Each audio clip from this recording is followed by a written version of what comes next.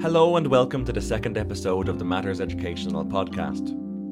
For this episode, I spoke to Andy Guider, who is a teacher in North Dublin. Andy spoke to me about his time spent training as a teacher in England, and he spoke a bit about his experiences working in a DEIS school as a homeschool community liaison. Andy and I discussed how teachers can be better supported professionally, as well as Andy's priorities for his next year as a teacher.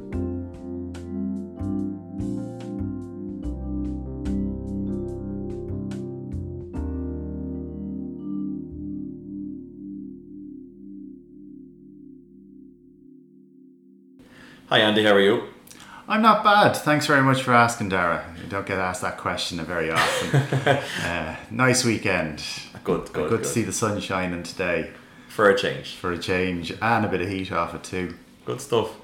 Well, thanks for coming on to the podcast. You're welcome. So I'll start off with the question I like to start off with everyone. Why did you decide to become a teacher? Right, well, I always knew I wanted to work with people. And for years I didn't really know what I wanted to do. So I'd done a lot of youth work, church groups, youth clubs, and after the Leaving Cert, which wasn't the best, I went on to doing some PLC courses, and I did health and community studies.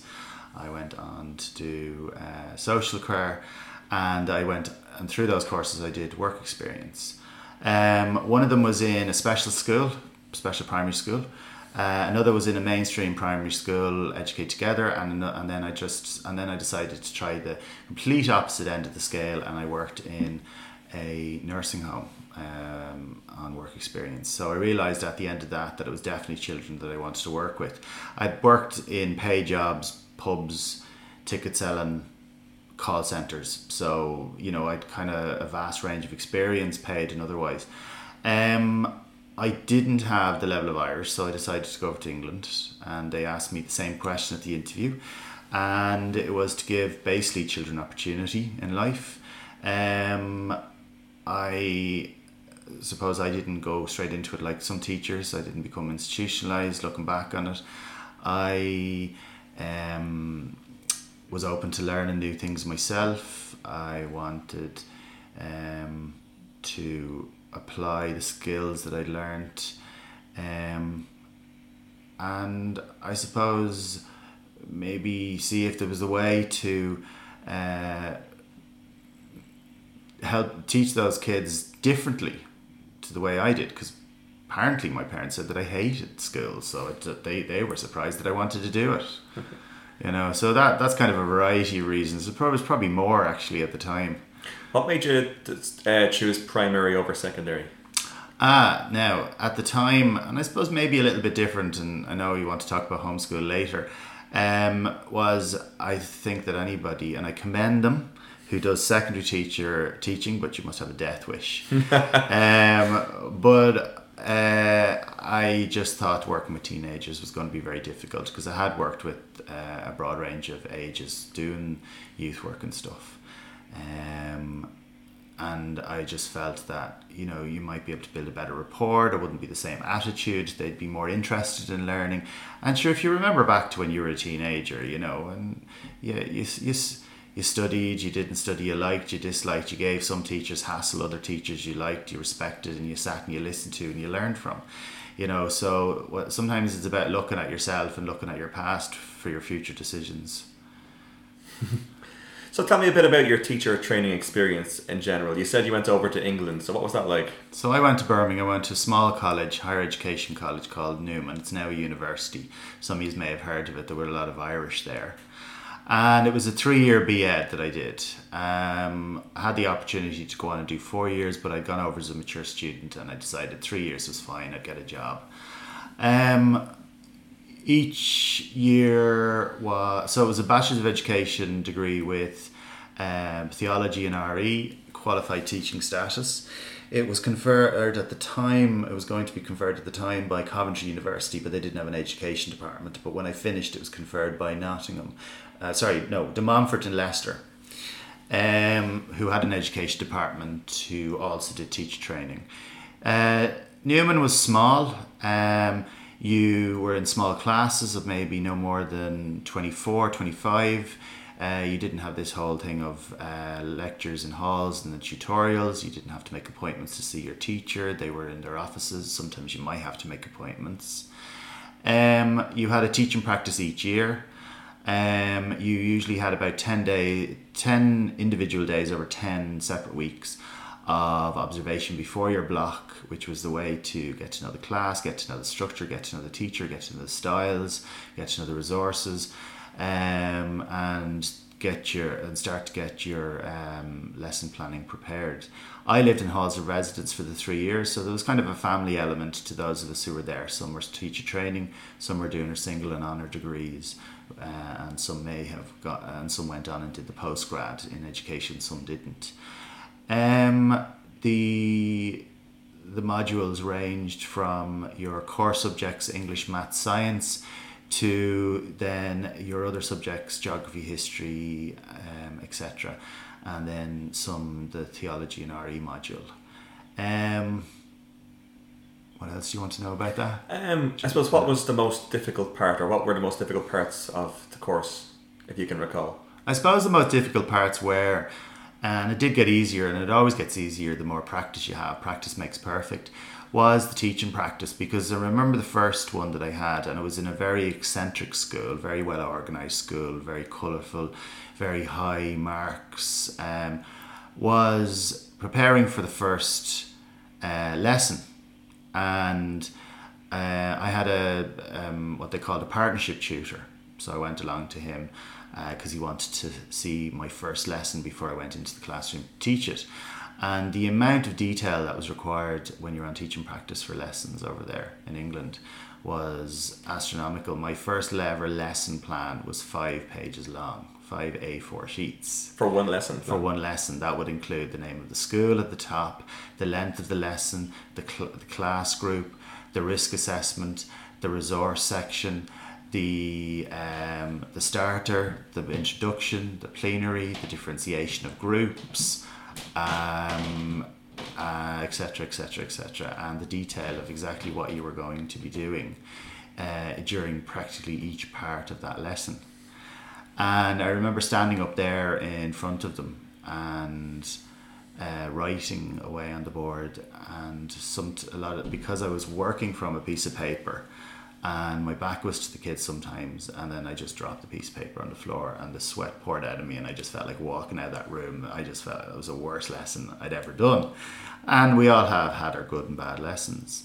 But I remember before even starting the lesson, before even starting my block, my partnership tutor looking at the lesson and saying, I wouldn't use that resource. I wouldn't use that resource. I don't think this is a very good lesson. But if that's what the school wants you to do, and my response to that pretty much was, well, I have to do what the school wants me to do. I don't have a choice. And that's the way the system is over there. You follow what the school plan and you fit into their way, regardless of anybody else's opinion. And sometimes they give their opinion as well. So I was going to ask you about a teaching practice horror story, but will we call that your teaching practice horror story? Well, I suppose that was the lesson, but I remember in my but I didn't actually pass my teaching practice in that school. I ended up having to do a repeat at the end of the first year, which was fine, and I passed that. That was grand. Went on to second year, and I was in an infant school, and it was going grand, but the class teacher wasn't there because she was out sick for a lot. So I was always seeing the sub who was a regular sub, who was an ex-teacher. And then when it came to my block period, my mentor, who was the mentor was usually the deputy in the school, the deputy head, and came to me asking for my planning before my block started. And I said, I don't have any because I have had no teacher to talk to. I don't know what's happening because when I come in, I'm just talking to a sub and you teach. So it was a real rush job to get my block planning done. And then that block didn't quite go to plan because then I got accused of being too familiar with the SNA. Well, that wasn't also, well, or as they call them, classroom assistants. That wasn't true, because they're surprising, as some of you may realise, there are some gay teachers in the Irish education system, even in England, you know.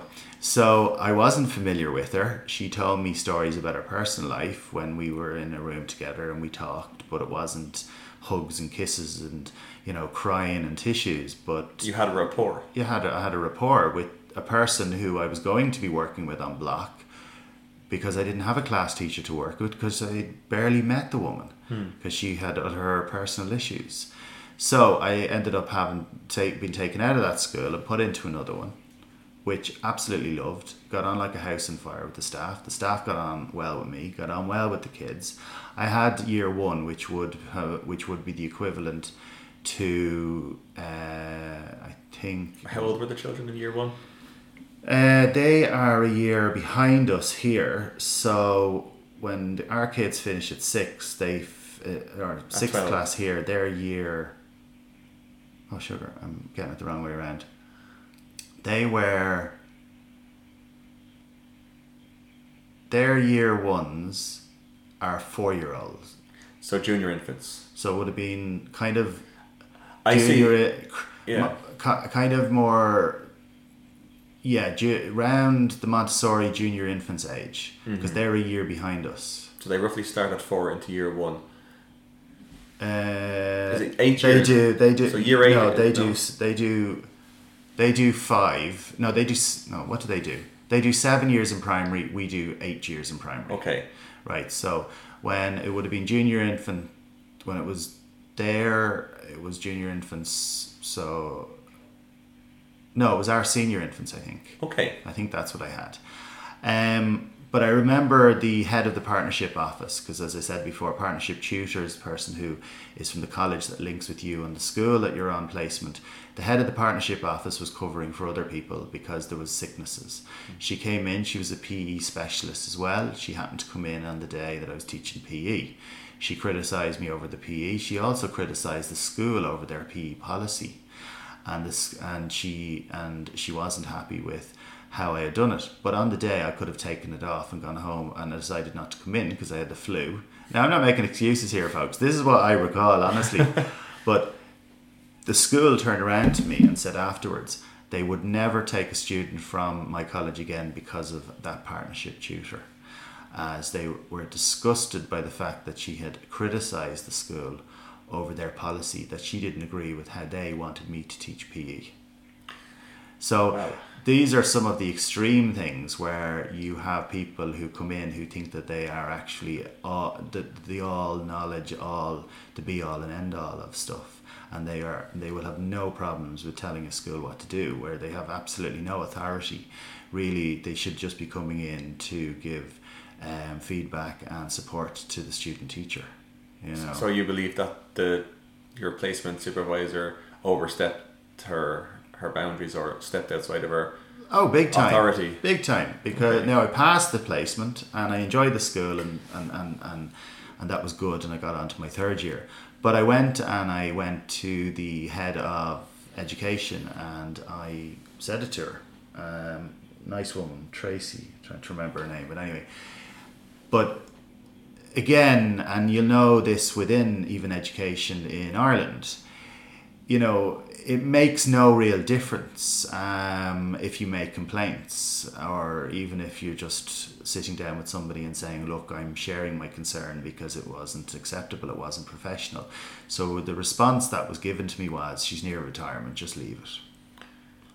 And she's been doing the job so long that like they're not going to challenge her. Do you think you were the first person to have made a formal complaint about her? Oh no, but like I suppose the teaching practice experience is very subjective though, from the assessor's or the supervisor's point of view.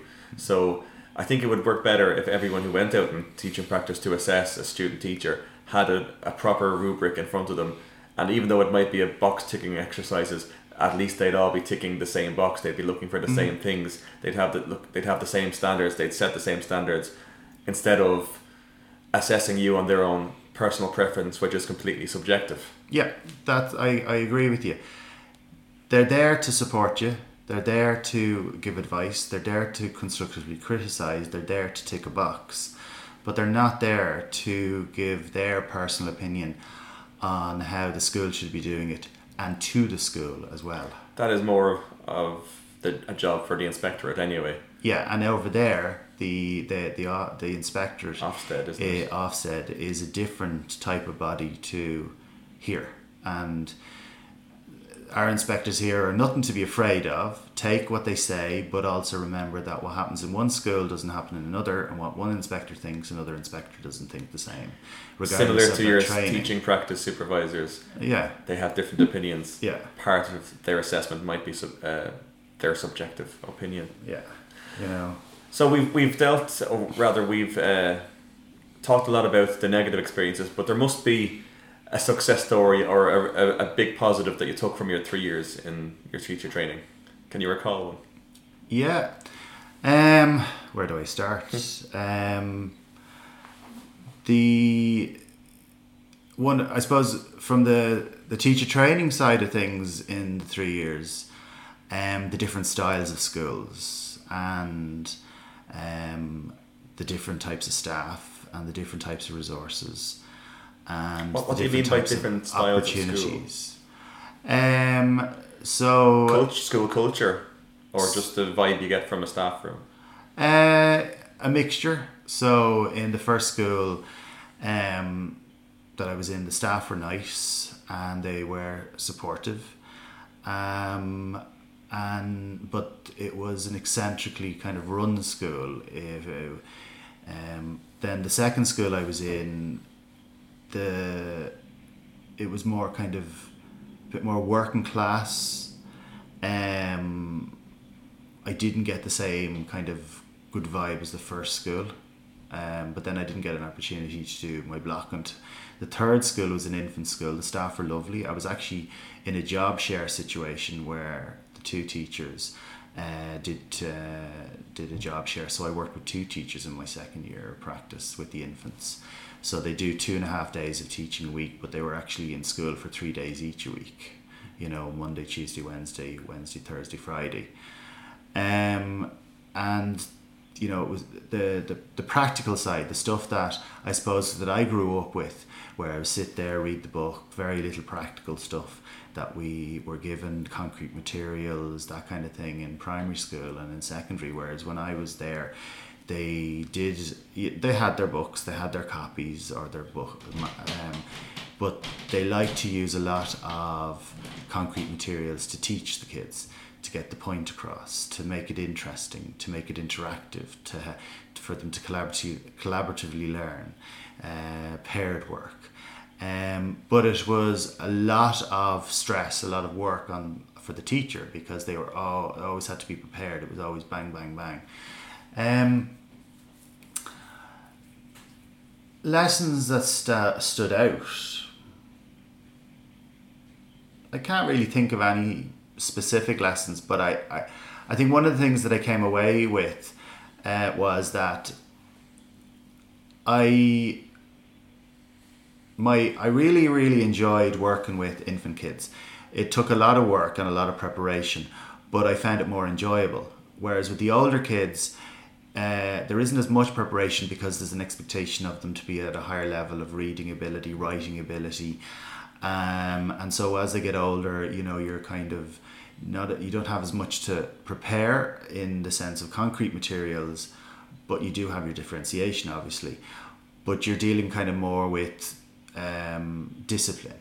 So, you know, but if the school has a good policy in place, there's good discipline there, there's good, you know, if the kids understand consequences, etc., you know, it'll work. I'm trying to think. My third year teaching practice was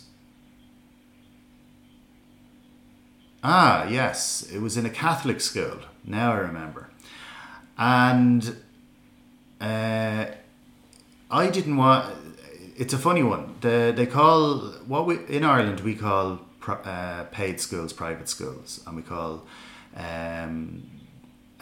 non-paid schools state or public schools. Over there they call the public schools private, and the state schools are public.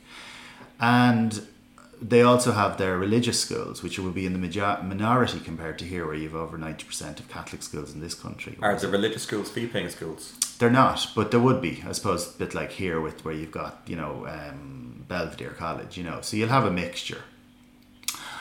But apparently, a lot of people like or want to send their children to the religious schools, not for the religious aspect over there, but because the discipline is better. And so you will have a mixture of Catholic and non-Catholic in Catholic schools. In my last teaching practice, there was a reception teacher working there who was Church of England, and they had no issues with employing her as long as she was willing to do the Catholic certificate in religious education over in England. She did it, and they said grand. So she was employed. But this particular school was a little bit more liberal, and that always comes from management. If management are organised, if management are liberal, if management are open-minded, if management will pull up their sleeves, everybody else will follow suit. As we always say through life, and our parents always said to us, lead by example. I didn't initially want to be in a Catholic school. I thought it would be very restrictive. I thought it would be very religious. I thought because it's in the minority in a non-Catholic country, it wasn't what I wanted. But when I worked there, the staff were great. It wasn't typically religious. When I was there, they had their I don't know what you call it, their all religion week, where they basically did teach the children in the school about all other religions and how they interconnect, etc. Is it Catholic Schools Week? It's similar to what we have here. No, because that would focus on the Catholic religion. Okay. This was about everything. All religions. But that would be the only time in the whole year they'd actually learn about it. So there was never a time where they interlinked between Catholicism and other religions. Also in England, which is different to here, it's the Alive O programme, which is written and is done in the Republic of Ireland and in Scotland, right? But in England and Wales, they have a different setup. They have what are called, without going off too much in the tangent, they have what are called local education authorities. Local education authorities are like councils. The government gives them money, they give it out, the schools decide how to spend it. Each education authority or maybe county has their own religious syllabus. So you'll be taught about religion in college over there, but you're not taught about a specific religion. So when I went into schools, depending on the education authority they were in, would depend on the education syllabus. Some were specifically written for a school, some were generally written, some were given to them by a council. So no school you went into would have the same religious programme. So it was always something that you always had to read up on while you were there, because you would at some point during your block have to teach a religion class. So it was very different. The kids were nice. They were a lot of the schools over there are mixed compared to here, boys and girls. They were generally quite well resourced. They were supportive. If they had your back. This particular school was good that way. Yeah, they had the students back. There was another teacher. She was doing a postgrad, and she was from the college I was in, and she was on teaching practice there as well, and she enjoyed it. And they were also, it was only 1 year group for every year group as well. There was only one physical class for every year group, so it was a small room as well. Okay. So just, I suppose, to wrap up our chat about your teacher training, my final question on this topic would be, if you could change something about your teacher training course, what would you change and why? One thing that always sticks out in my head is, and I know it can be logistically difficult, when you were on your observation, which was once a week for 10 weeks before you did your block, it was always the same day. So when you went in, you saw the same routine, the same subjects, even though the topics might be different. And after a couple of weeks, you're sitting down in the back of the room and you're observing, but you've seen it all before and you start to fall asleep. So it would have been helpful to maybe have 5 weeks of one day and 5 weeks of another day, because that's the simplest way to overcome the logistical nightmare that is the observation days and fitting them into a college timetable as well of lectures. Because if you're seeing the same thing again and again and again, when you start your block, you're not 100% prepared. Now, you're never going to be 100% prepared, and you are learning on your feet. But the same thing doesn't teach you anything new, repetition sometimes works, but doesn't always work. Anything else? Do you think there were any lectures that you could have done without, or rather, do you think there were any lectures that you feel you could have done with that they didn't offer? In the 3 years of my course, we got 3 hours of drama. We could have done more because they're so bang, bang, bang, and so ticking boxes and paperwork and making sure it's all done. They could actually have taught us more. The music was enjoyable, but again, what always happens, and I suppose it happens here as well, is you always end up back to the CD player, because unless you're musically talented, they're not going to be wonderful. English, maths, and science. They taught us well in college. They taught us a lot of skills. Sometimes myself and friends who I have, and even some that are Irish and that are back here in Ireland teaching, they would say that they think that the teachers over there were a lot better trained than the teachers here. But what they're doing in this country is they're trying to teach the students how they do it in England. It's not always transferable into the classroom here. But then that comes down to resources and time. And even though the job is a vocation, but the job is also an occupation. It's not fair on teachers over there to be working 60, 70, 80, 90 hours a week, because a lot of it's paperwork and preparation. That's not a job, and they're not getting paid for it, and that's slowly creeping in here. But it prepared me. It gave me the foundation. There are some teachers who are more naturally talented. There are some teachers who take a little while to get there. I was a mixture of both. And I've learned more the more I've been in the profession and the more I practiced than I think I did at college, because again, college is trying to fit in X amount within a certain amount of time. But when you're in the full-time job, you're doing it every day. You're not just doing it in blocks, Learning on your feet. Yeah, well, learning on your feet is how you go. Learning on your feet is how you learn, how you improve. Okay, so we'll wrap up that section of this interview, and we'll move a bit on to what you're doing now. So you had spent 3 years as a homeschool community liaison in your current school. You finished that in June of last year. So do you want to tell me a bit about the time you spent as a HSCL? Yeah, so as you know, there isn't a lot of professional development within the profession. Now, I've come into the profession in Ireland initially as a special education teacher. I've the restricted recognition. I am the one of those who, because of the way Irish was taught when I was younger, I don't get the language, but I get some of it, but I'm a qualified teacher and I could teach in a classroom.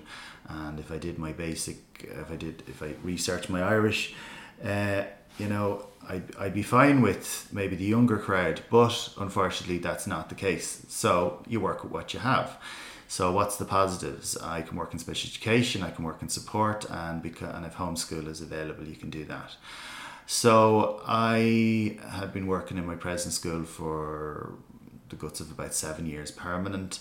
An opportunity arose. I decided, after some research and asking questions, you know what, in for a pound, in for a penny, nothing gained, nothing ventured, nothing gained. I applied for the job.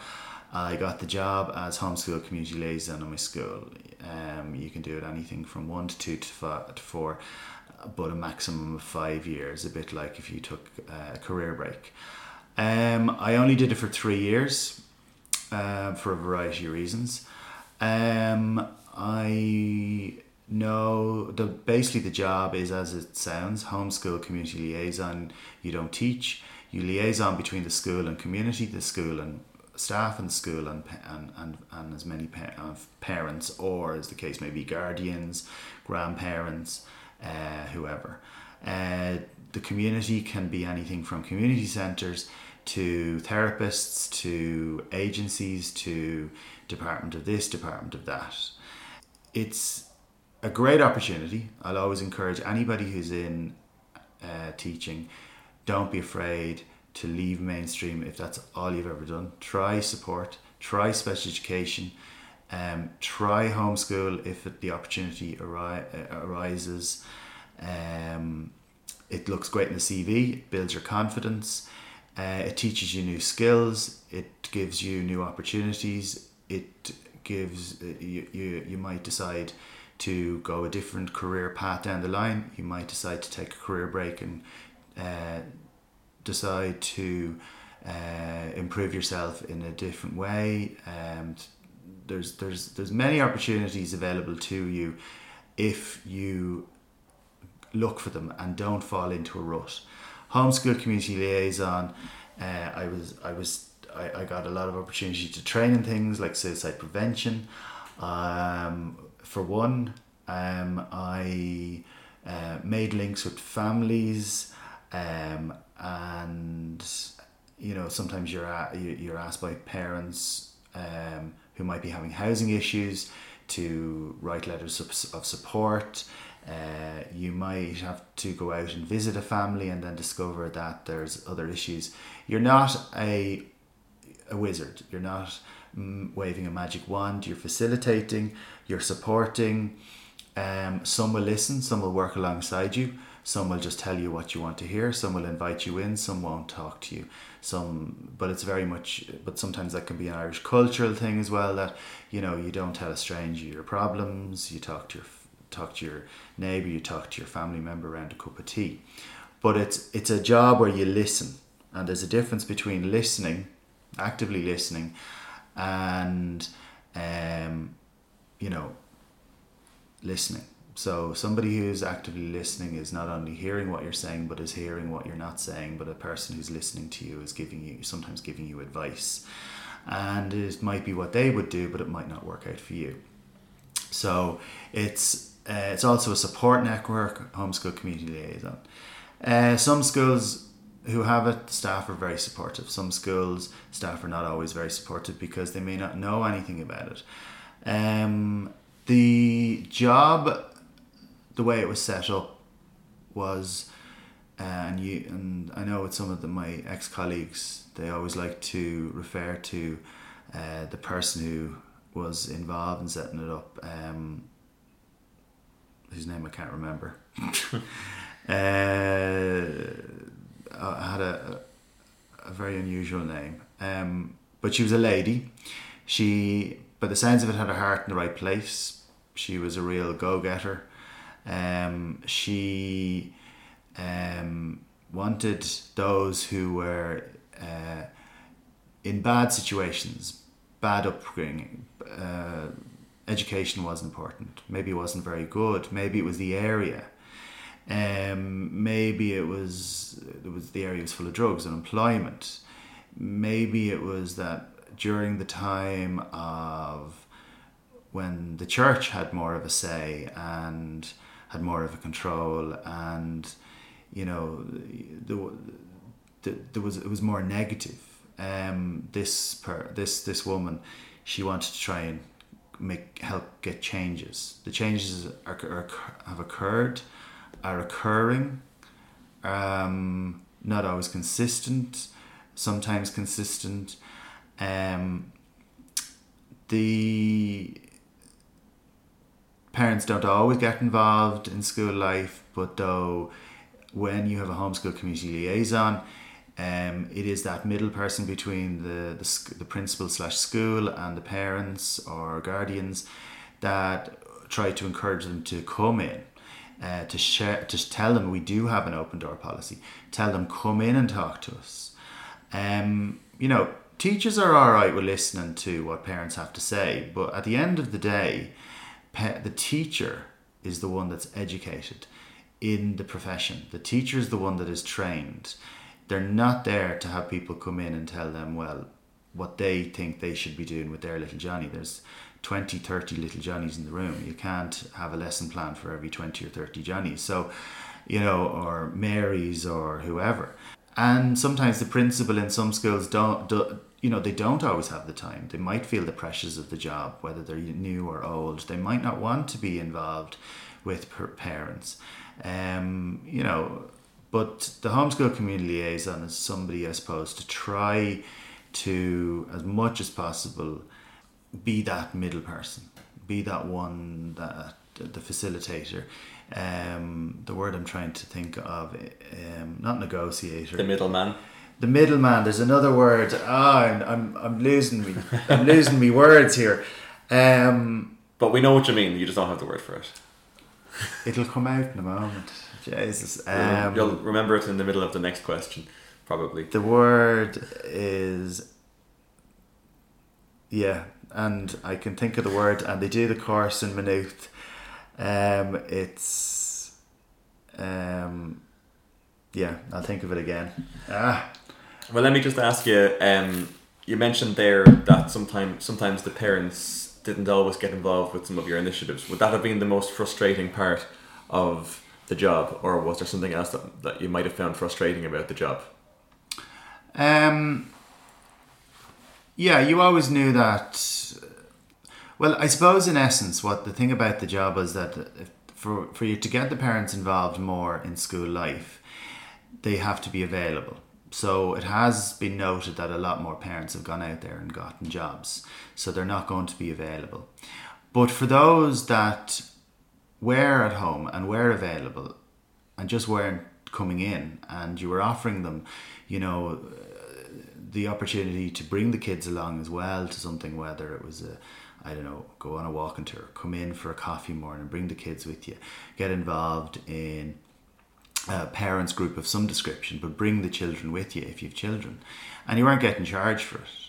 That was kind of frustrating. Frustrating thing sometimes was the ones that you wanted to come in wouldn't, and the ones that you didn't want necessarily to come in, but you weren't going to close your doors to anybody because they had their children in the school. You want them to be there. You want to build a community. You want to build a community. You want to build a rapport. And the ones that you didn't necessarily want, that you didn't see as a target, they'd be the ones that would come in and get involved. I had a lot of great ideas at the very beginning, and as the 3 years went on, those ideas didn't always become to fruition.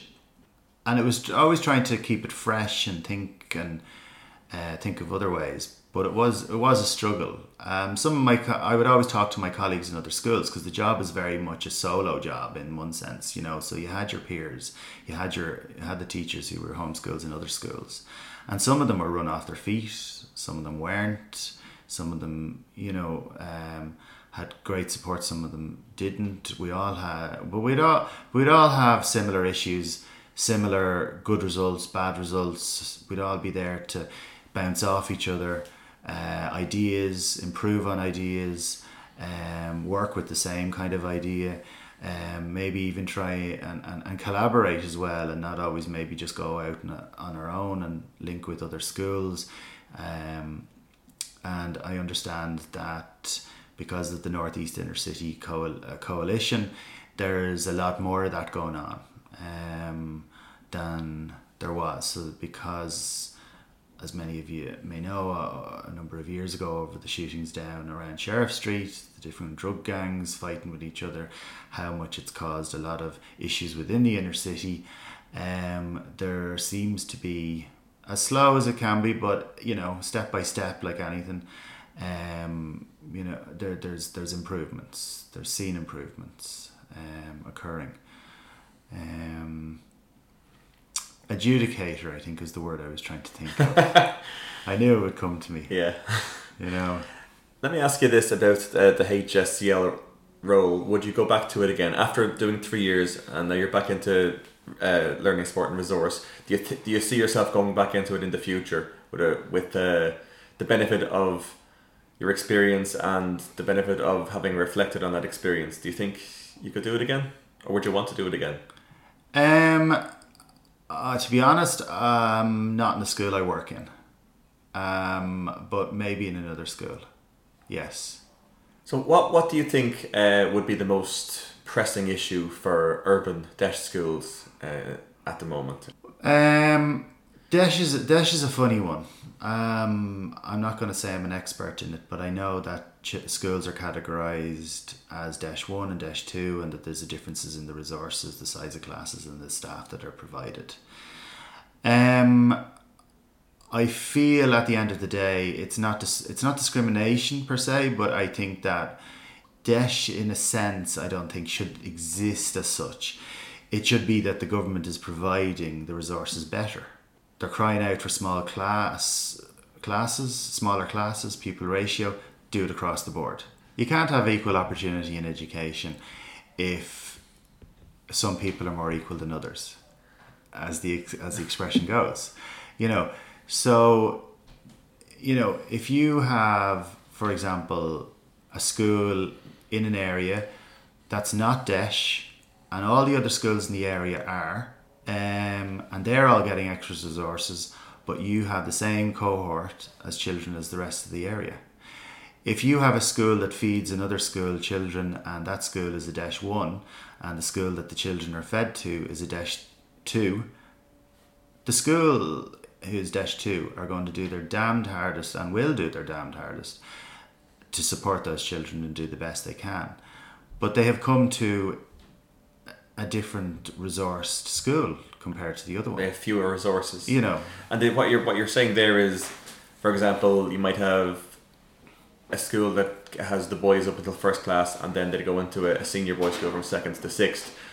But although they have the same demographic, they have fewer resources because they're categorised differently in terms of DEIS. One could be DEIS 1, and the school they're fed into is DEIS 2. Yeah, and the demographic hasn't changed. Exactly. So it's really it's a bureaucracy issue. Yeah, like one of the things, and again linking it in with homeschool, is that if you come from the inner city, and I'm not saying that people who live in the inner city are all poor. They're not all poor, but it just happens they live there, whether it's by choice, whether it's upbringing, whatever. But the way they used to decide on a DEIS school was how many children in your school had a medical card. Now it's all about air code, postcode. So now it is actually saying that, well, if your kids come from a certain area, they are poor, or they are disadvantaged is the word, because that's what DEIS is, disadvantaged, not poor. But what does disadvantage mean? Poor, dyslexic, dyscalculia, emotional behaviour, drugs, unemployment, neglect, abuse. Like, what exactly are they saying? Because, not all children who come to school fit into those categories. It just happens that the school that they're in is that school. But we have, in some DEIS schools, the children don't even come within the area. They come from outside of the area. They come because maybe the school has a good reputation of education, a good reputation of support. Maybe they do have smaller classes. Maybe the children couldn't get into a local school. Maybe the father went to that school, and that's where they wanted to send their son, and they're willing to drive twice as long to get to it than the local school. So it's not all black and white then? It's not. No, I mean, I've walked into some homes where they've got now they could all it could all be living off every paycheck. It could be, hire purchase. I don't know, but you don't go in and judge. You don't go in and discriminate. As long as they have a roof over their head, there's hopefully food in the cupboard, the place looks clean, and they're happy enough. We're doing the rest. We're educators. We're not there to judge, but we're there to facilitate. We're there to support as best we can, because education has changed.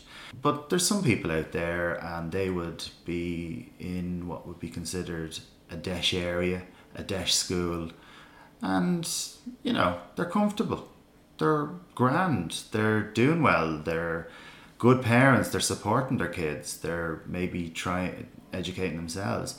There's some parents out there who aren't nice, they aren't well educated, that don't care, and then there's some that are caught in a rut where they are nice, they mightn't be well educated, they don't know what to do, but they're happy for the support, and they respect it, and they'll be open, and so you get a variety of different people.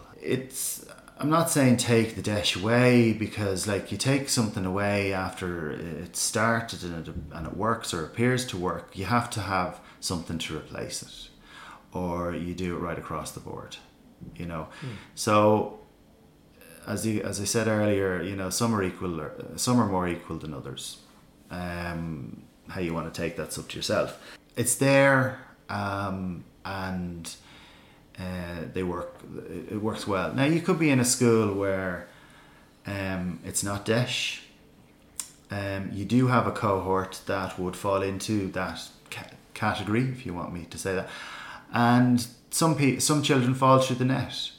And that's where it becomes very pressurised for teachers and for management and for the principal. And it can be, and because they've got so much paperwork to do, preparation, bureaucracy, longer hours, prioritising, money restraints, and also looking at the other thing when you were asked about, DEIS, we have the NEP psychologists. So they give each school 2 assessments a year. Is that regardless of school size? I think so. I think it is. I'm not sure, but I'm not sure. Don't quote me on that. I'm not sure, but I know that from, some of the schools that I've worked with, it's 2, and sometimes they might make an exception to the rule because, say, for example, one of the schools mightn't have any psychological assessments to present. Children to present for psychological assessment. So they might decide to be flexible and give it to another school. Yeah.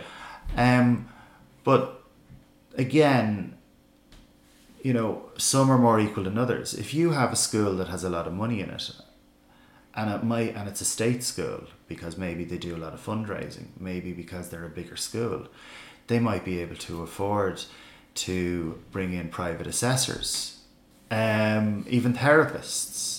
Obviously you can't employ a therapist, a psychologist, a nurse to a specific school, but it can be a case that, like in the case of myself and another colleague of mine who did homeschool, we were shared between schools, and we just had to organise ourselves with a timetable and have that agreed with the principal.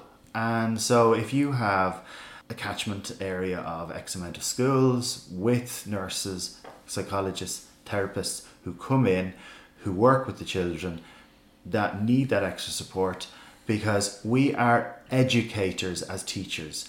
We are not psychologists, we are not nurses, we are not therapists, but the job is constantly changing in its, not by definition, it's changing in what's expected, in what people are assuming we will do. But you can, like I did a year's course, about 9 months part-time in counselling and psychotherapy, and one of the things that was learned from that is you can't give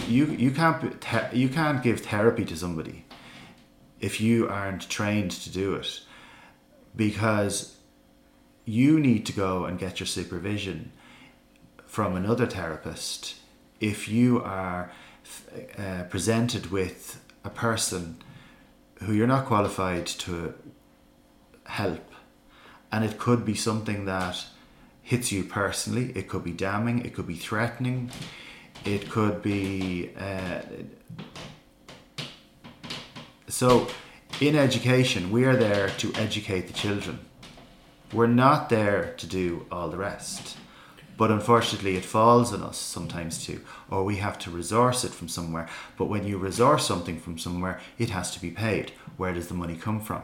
So some schools that are more well off or have bigger numbers or parental support, they can sometimes find that through fundraising, because it doesn't always come from the money that the government gives. Or you have to apply for maybe for special grants.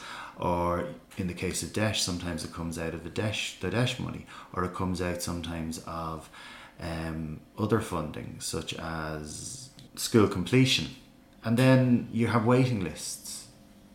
Then sometimes NEP psychologist isn't available because they might be overworked, and so you go on to an overflow list and get a psychologist from that. Sometimes you have to apply for private therapists, music therapists, art therapists, speech therapists. You know, this is stuff that should be on site. These are people who probably want to work full time, but they probably can't get jobs. In Ireland, there is no proper regulation when it comes to counselling and psychotherapy. So anybody could become one and put a piece of paper up on the wall, sit in a room and talk to the person, listen to them. But you're not there to give them advice. You're there to listen to them. So there are opportunities out there for full-time employment, but they need to be created. There needs to be money invested in the correct areas. Allow teachers to teach, and then for those who need extra support, employ the professionals who are there or who could be there, and let everybody work in tandem. So just to focus on the job of teaching in general, how do you think teachers can be better supported professionally? And I'm not talking about teachers in DEIS schools. I'm talking about teachers in all schools. What can be done to better support teachers professionally? A variety of things. I think annually, if not termly, professional development. At whose expense? The government. You know, we pay to go to college, to train to become a teacher.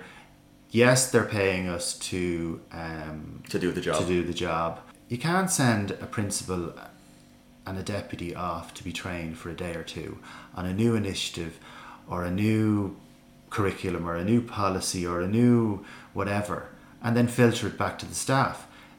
That is the trainer. That's the trainer training somebody to train somebody to train somebody, and eventually it dilutes. You know. Yeah. And also, so that's one thing. We should have at least, you know, because in England they will have what they call inset days. I think they get termly training days of some description, professional development. Yes, we have these courses online, but sometimes it loses its human element when you do an online course. Not everyone is suited to online learning anyway. I know I am not. I tried it once, it wasn't for me. Exactly, and I agree with you. Sometimes you learn more from sitting in a room discussing it with other people, because questions come up that you might not think of while you're doing an online course. Somebody says something that sparks a thought in your head. You don't have that instantaneous back and forth when you're online, when you might have to type something into a forum or respond to someone's suggestion. Yeah, you'll have time to think about it and reflect on what has been said, but sometimes the back and forth can be more valuable. Yeah, I agree. It's more of an invigorating conversation as well. You're more into it. Yeah.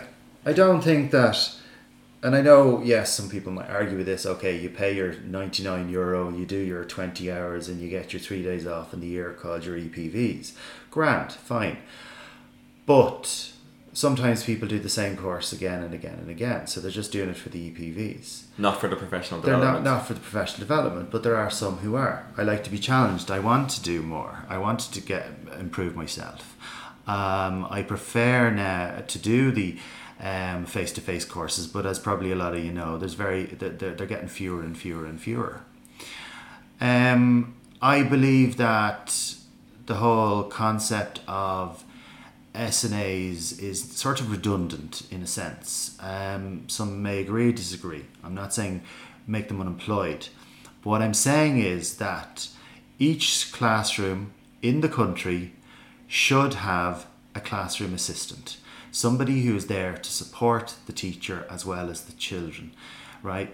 To employ somebody specifically for, a child or children who have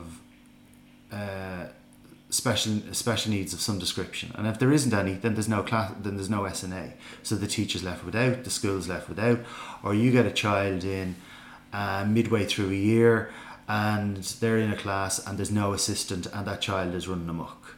Every classroom in the country should have a classroom assistant of some description.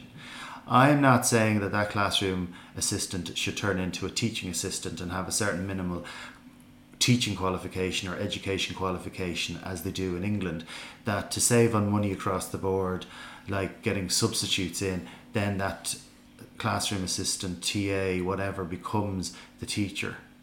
But that they are there in support of the teacher, and they are there to support the children. And I suppose a certain amount of flexibility, that if the classroom assistant is in there and there's one or two children in that room that need specific support and help, that they know what to do. They also maybe are sent off for professional development training as well in those specific areas. So that's two things. Another support to teachers in schools is that there are other therapists, there are counsellors, there are psychologists in the school, as I said, so that it doesn't always fall on the teachers. I also think that parent-teacher meetings shouldn't be done in November. I agree. I think they should wait till January, February. That's about halfway through the year at that stage. I've done both myself. My first school, the parent-teacher meetings took place in November, and to be perfectly honest, I don't think 2.5 months is sufficient time to get to know the child, to measure any sort of progress. You barely know them at that stage, whereas in my current school we have the parent-teacher meetings in January, and that's fantastic because you have 4 months to get to know them, to know how they're getting on, to know their abilities, to know how they've progressed, and you've the information you give to the parents during the meeting is a lot more valuable. There's a lot more to say. Yeah, I agree. I do think that, and I know it's changing in teacher training colleges here in Ireland, where the students are given the opportunity to spend time in schools to learn about special education in special classes and in support roles, which is good. I also think sometimes that opportunity should also be given to class teachers as well, to understand what the job is about, to professionally develop themselves, that they might want to change for a year or two or a couple of years in the middle of their career, to give them a break, to give them a fresh perspective, to give them opportunity to work with smaller groups, to learn more about collaborative learning. They go back into the classroom, they can implement it more, to develop their skills again in concrete materials, practical materials, to recognize, because you're so busy, children who potentially could have special needs and you might not recognize it. Work with those types of special needs as well, to understand that the support teacher is there to support, not to make the job easier for you as the mainstream teacher, because, as you know, or some of you may know, the system has changed that, well, it still does fall on you as the mainstream teacher, that, through a continuum of support, that you have to show that you have tried to support that child before passing it on to the support teacher. It can't just be automatically done. But again, it's all fallen down to experience, knowledge, communication, training, and again, coming back to that statement of equal opportunity in education, we need to all, in all schools, regardless of the size of them, have that consistency, have that continuity. I also believe, as part of supporting teachers, I would be an advocate of, not that, well, I don't go out campaigning, but I would certainly say it out loud, that there's no harm in changing schools every 5 years. Somebody else once said to me every 7 years. Maybe do a job swap. You'll realise that you're not falling into a rut. You're willing to be open-minded, you're willing to try new things, you're willing to find out how staff in other schools do things, seeing what works in one place doesn't necessarily work in another, seeing what resources are being used, how they're being used again because they're working, coming back with new skills, applying them, introducing new things, things to the staff. For example, like Restart to Practice, in some schools it works, in other schools it doesn't. It all depends on who supports it. In essence, it's a very good program, but it has to be consistent. It can take up time, but it has to be, like I said earlier about a lot of things, it has to be consistent, and there has to be continuity. People need to buy into it, I suppose, the staff, and most importantly the students, because it's for them, the restorative practice, and if they don't buy into it or see any value in it, they're not very likely to take part. Yeah, and we're moulding children's lives, we're giving them opportunity, we're giving them support. So children will generally do as they are told, or they will follow suit if they feel that the example, that those introducing it to them are enthusiastic about it, are following through with it, and they will also see that, and they will. And you've always got your exception to the rule. You're never going to get 100% perfection in behaviour and education and attendance, but you try your best. But if you're all working off the same hymn sheet, if you're all communicating, that's some of the job done.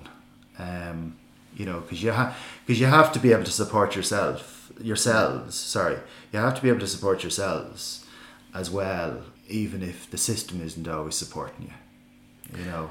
Not to become too cynical. But definitely one great way of support within a school is change jobs. Go and work with other people. You do that in the private sector.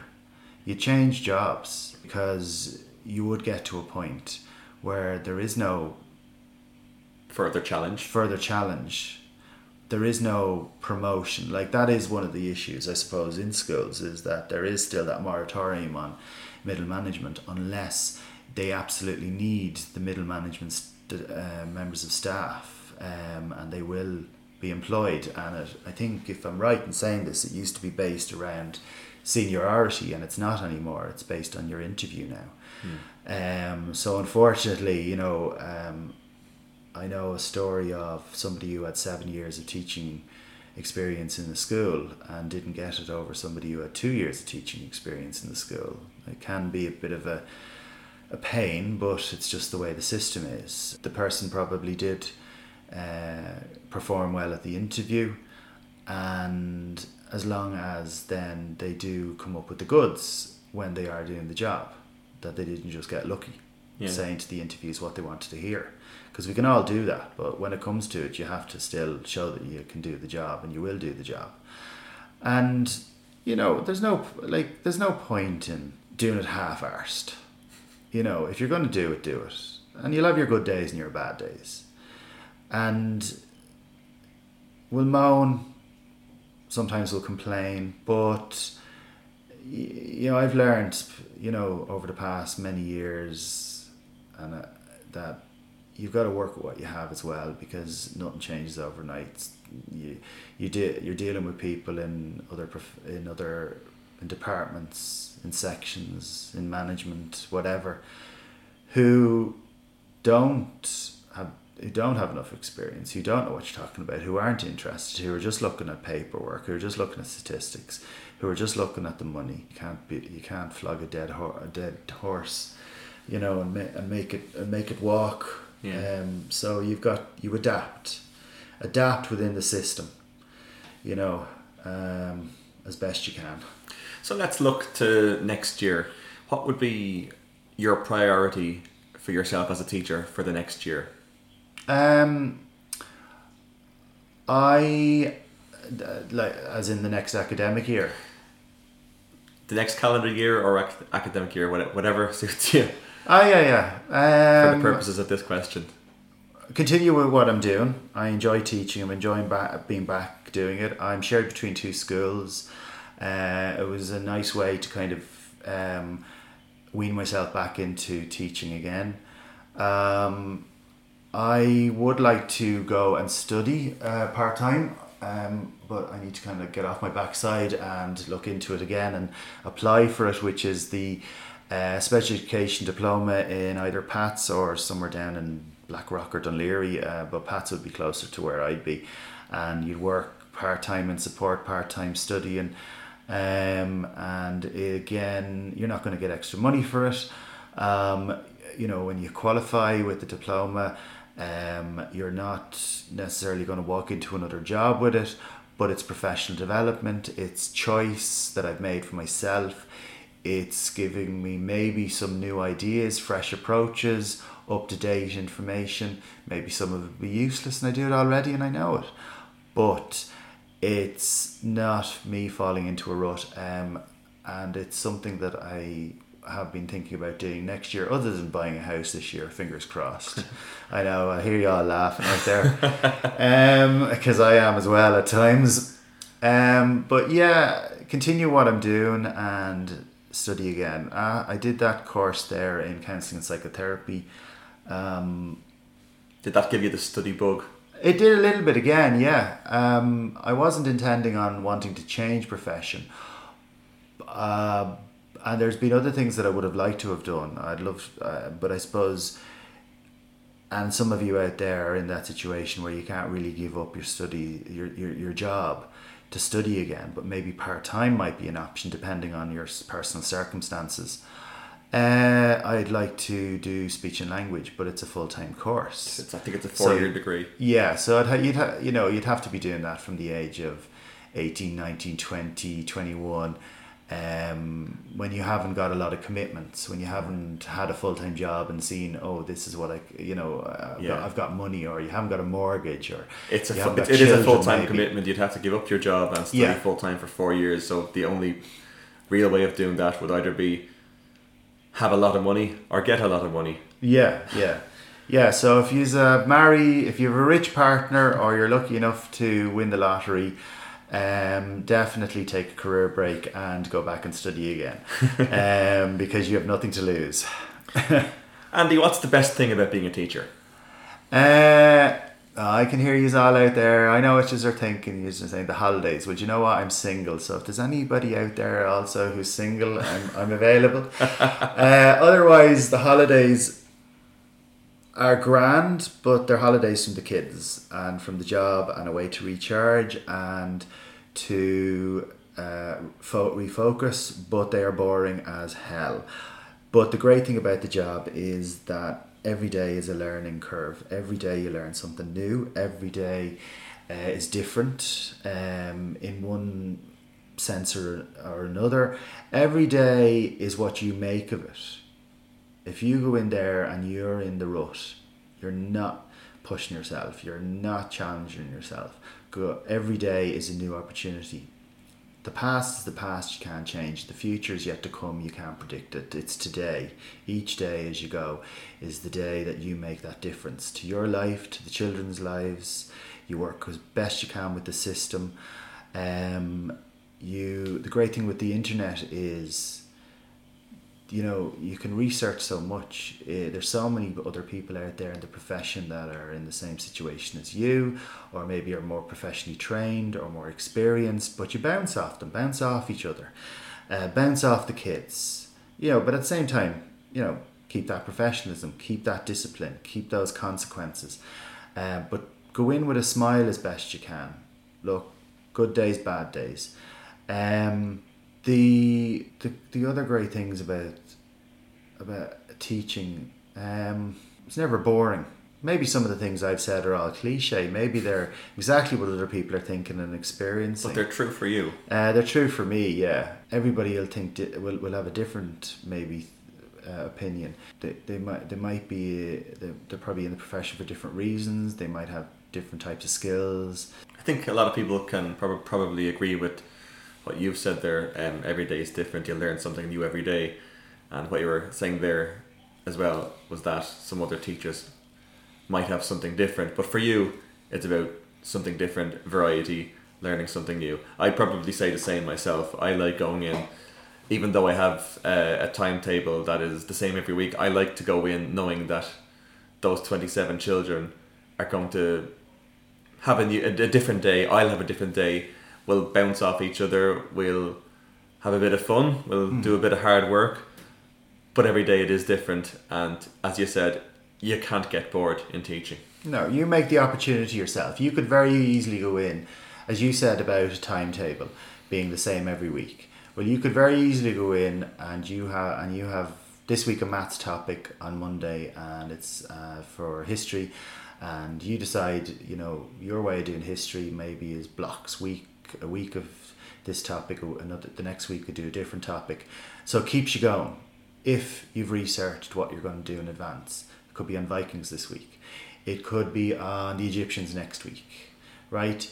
You look up the internet for ideas. Your artwork might be great, it might be terrible, but it's just the idea. It's just the challenge that you give yourself, the challenge that the children give you. Sometimes your displays are going to be good, sometimes your displays may not be.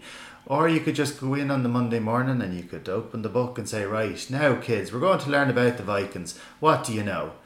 And a few hands go up and you say, that's great. Now let's have a read of them and let's read the question or answer the questions. And then move on from that when the hour is over. And what has anybody achieved? Total and utter boredom. So you make it your own.